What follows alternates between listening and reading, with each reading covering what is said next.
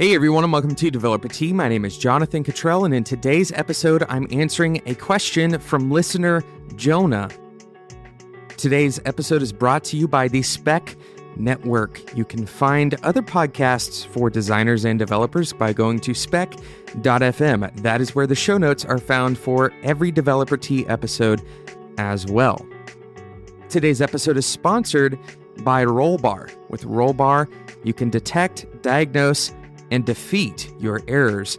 We will talk more about what Rollbar has to offer Developer Tea listeners later on in today's episode. But first, I want to read this question from listener Jona. Jona says, "Hello, I'm a graphic designer with an interest in expanding my skills to include web development. I wanted to know if you have any advice for someone coming from my field." Jona, you're certainly not the first designer to change paths or to expand your career into development. In fact, I originally thought I wanted to be a designer, and it turned out I was better at designing systems than I was at perfecting aesthetics. But I want to take a moment to hopefully elevate this conversation for people other than designers who are also wanting to expand their skills or perhaps make a career change. One of the most amazing things about becoming a developer is that you can come from almost any background. The industry doesn't have a lot of regulation, right? And there aren't many certification boundaries unless you're going to work in a corporate environment as something like a database administrator. But typically, there's not really any kind of regulation. There's not a lot of fences that you have to jump over. There's not a lot of people telling you what you have to do to become a developer. You can just kind of flip a switch and say, I want to be a developer, and start learning the skills necessary. But the freedom you have as a result of this is quite enticing for new developers and people who want to start a second or maybe a third career. And in fact, it's even enticing for people who just want to start a side job or maybe a hobby or expand their current skill set to include some kind of programming. So here's the thing. The Spec Network is designed specifically to talk to people like Jona, because, Jona, you fit both of our audiences, designers and developers. And there's definitely a sliding scale between designers and developers. There are a lot of people who have done what you're trying to do, Jona, very successfully. So in today's episode, I'm going to give 4 basic tips to remember as you transition into a new career as a developer or a developer-designer hybrid. And then we'll talk about how this applies to designers more specifically. So the first 4 tips are really for anybody who is trying to come from a different career path and expand or change to a development career path. Okay, tip number 1, becoming a developer doesn't necessarily mean changing the way your brain works. Okay, focus on this for a second. Becoming a developer doesn't mean you have to change the way you think.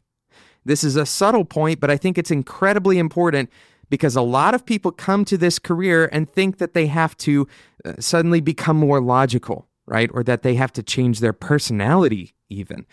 And when you become a developer, you may feel the pressure to start adopting the opinions of the average developer. You may feel the pressure to change your previously held values.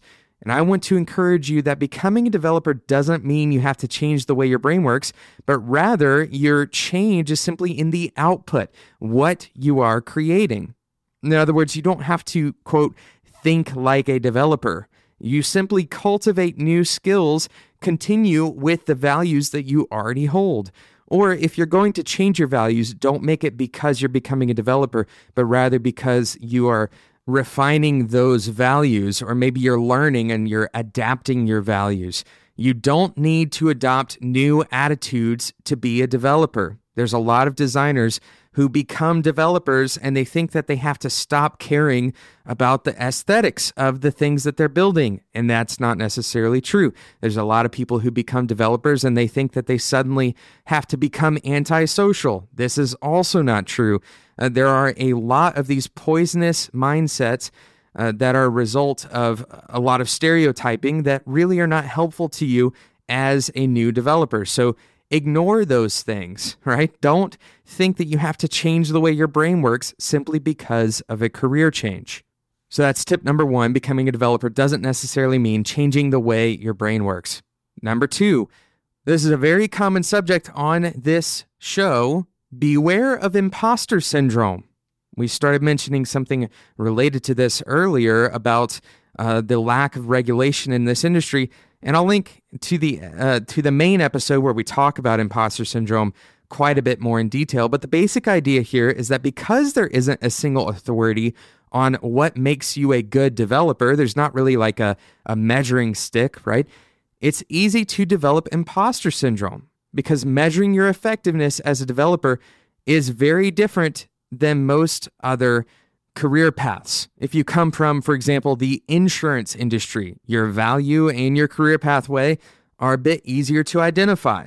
If you come from an academic background, your degrees, your peer reviews, even your grades may help identify how well you are doing. You don't have to guess at that. You don't have to self-identify. Someone else is telling you this is where you're at. Here are the areas you can improve in. As a developer, you don't have an objective standard to meet most of the time. You're going to be constantly failing as you learn something new. This is a very normal part of being a developer. You're going to fail at something almost every single day, and usually more than once a day. And this has a tendency to make people feel hopelessly behind, right? Especially as you're learning in the very early stages of being a developer, or especially if you're learning very early stages of a new language. This is when you start failing constantly and you're going to feel hopelessly behind. This is very normal. And the best way to fight it is to keep building new things and working through the failure to success points so that you can remind yourself failure is normal and I can work through that failure, learn from that failure, and be better when it occurs again. Validate yourself and celebrate your own progress. Beware of imposter syndrome, as it can kill your drive and stall your progress as a developer, and perhaps even deter you from becoming a developer altogether. So that's number 2, beware of imposter syndrome, and make sure you are self-validating, that you're reflecting on how much you've learned and the value of all of those failures. All of those failures are new opportunities for you to learn. So beware of imposter syndrome. Now we're going to talk about today's sponsor, Rollbar. We're talking about failure, and you are going to fail. You're going to deal with errors in your code. You're going to deal with errors even in your production code sometimes. And dealing with errors, honestly, sometimes it sucks because they're difficult to find. Sometimes you're relying on users to report those errors to you so you can actually know what's going wrong. You may end up going and digging through logs because maybe locally everything is working fine and all of your tests are passing locally. Rollbar helps solve this problem, and it works with all major languages and frameworks. You can start tracking production errors and deployments in 8 minutes or less. And when you actually integrate Rollbar into existing development workflows, you can send things like alerts to Slack and HipChat, or you can create issues in your GitHub account or your Jira, Asana, Pivotal Tracker, the ones that you probably are already using anyway. So to validate the idea that Rollbar is a fantastic product, some of their major customers include Heroku and Twilio, Kayak, Instacart, Zendesk, Twitch. These are massive, massive software companies that are using Rollbar to help them solve production errors. And Rollbar wants you to start tracking your production errors with them for free. And you can do that as a listener of Developer Tea. They have the Bootstrap plan. That's free for 90 days or 300,000 errors. Did I mention, once again, it is free. You can get that offer by going to rollbar.com/developertea. And of course, that link will be in the show notes. So go and check it out, rollbar.com/developertea. Thanks again to Rollbar for sponsoring today's episode of Developer Tea. So we're talking about listener Jona's question. Jona is a designer, and he's thinking about expanding his skills to become a web developer. And I'm giving Jona and all of you advice on when you want to, expand your skills or change your career path to include development, what you can be thinking about as you start down that path. And really, this is through the lens of someone who has already gained a bunch of skills in a different area, someone who has already kind of created a career for themselves in something else. and you're wanting to adopt development, whether that's web development, software development, front-end development, whatever it is, you're wanting to become a developer. You're wanting to adopt programming skills and start thinking about systems. That's what we're talking about here. And really, all of the advice that I've given to beginners in the past applies in some way to you as well. So make sure you can go and check out those episodes. But we've started with 2 of our 4 tips. The first one was becoming a developer doesn't mean you have to change the way your brain works. Number 2, beware of imposter syndrome. And now we're on to number 3, don't ignore expertise from your previous career. Let me say that again.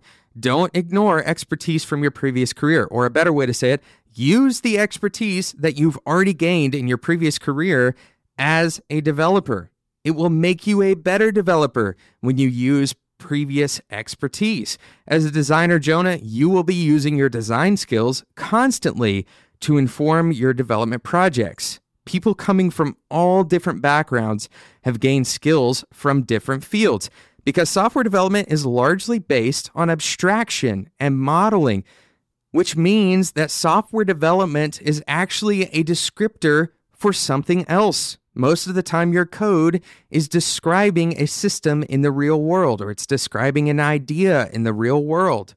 So you can benefit from almost any secondary skill set if you're willing to draw the correlations with development. For example, let's say you are a banker. Well, you understand interest rates, you understand rate of change, and most likely you'll intuitively be able to understand how big O notation and algorithmic complexity work based on the math you already know, right? Based on the things that you're already being exposed to as a banker, because some financial models are primarily based on trends. Or perhaps the human side of things. As a banker, you might have a better understanding of economics and psychological trade-offs and what causes people to make certain decisions with their money. And these are things that you can use as a developer. These are skills, these are ways of thinking that you can bring into your development process, because the way people spend their money is also similar to the way that people spend their time. You understand economics of money, then you can also understand the economics of time, the decision-making process. So if you ignored these skills as a developer, you might be missing out on a lot of context and the fulfillment that comes with exercising your expertise. Not only that, but you may be missing out on a promotion in your job as a developer because you used extra skills that other people in your company may not necessarily have, right? It is a unique skill set that you are bringing into your new context. So again, number 3, don't ignore the expertise from your previous career. In fact, you should integrate the expertise from your previous career. And number 4, finally, provide yourself with consistent immersion in software development language. While being a developer doesn't mean you have to suddenly take on the stereotypical persona of the developer, you certainly need to expose your brain to the material you want to learn. Of course, there should be a balance here, right? Inundating yourself with content at some point becomes a waste of your time and energy because you're only going to retain so much information, but you can't expect to be half-hearted in the learning process. You can't sort of kind of become a developer, right? Pursue the learning process and language fluency with consistency. Now, when I say language here, I'm talking about fluency with the concepts and the language that developers use to discuss the concepts of development, not necessarily a specific programming language. So this fluency, this consistency comes from immersing yourself in that language and doing it regularly, talking with other developers regularly. Listen to this podcast or other development-related podcasts. Watch YouTube videos, go and read blog posts. These are the kinds of things that you can do to start becoming fluent in the language. You don't have to know exactly what everything means, but immersing yourself in that language, you'll start to pick up on what those things mean. And this is going to feel sort of like you're learning by osmosis, but the truth is our brains have an enormous ability to process things without us actively processing them. In other words, they're kind of working on them in the background. And we don't have to be actively thinking about something. If we hear something over and over, we become familiar with the context associated with that particular word, for example, right? So listening to people talk about development can help you learn a lot about development because your brain is going to process that information and you start to learn the context in which a word is being used. So don't take the easy way out on a problem. Work through it and allow yourself to struggle a bit, right? Don't take the fast way out every time. Struggle as often as you can. The more comfortable you become being in the unfamiliar territory, the better you will become as a developer in the long run. So you're going to immerse yourself in the difficult parts of being a developer. Immerse yourself in hard projects. Immerse yourself in difficult errors. This is going to make you a significantly better developer.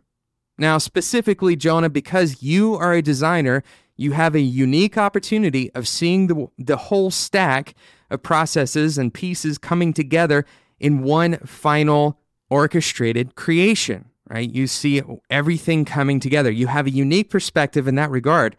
I would highly recommend that you design and develop a few projects from start to finish so you can see the bumpy transition points required to take design iterations and execute them in practice. This will help you become both a better designer and a better developer.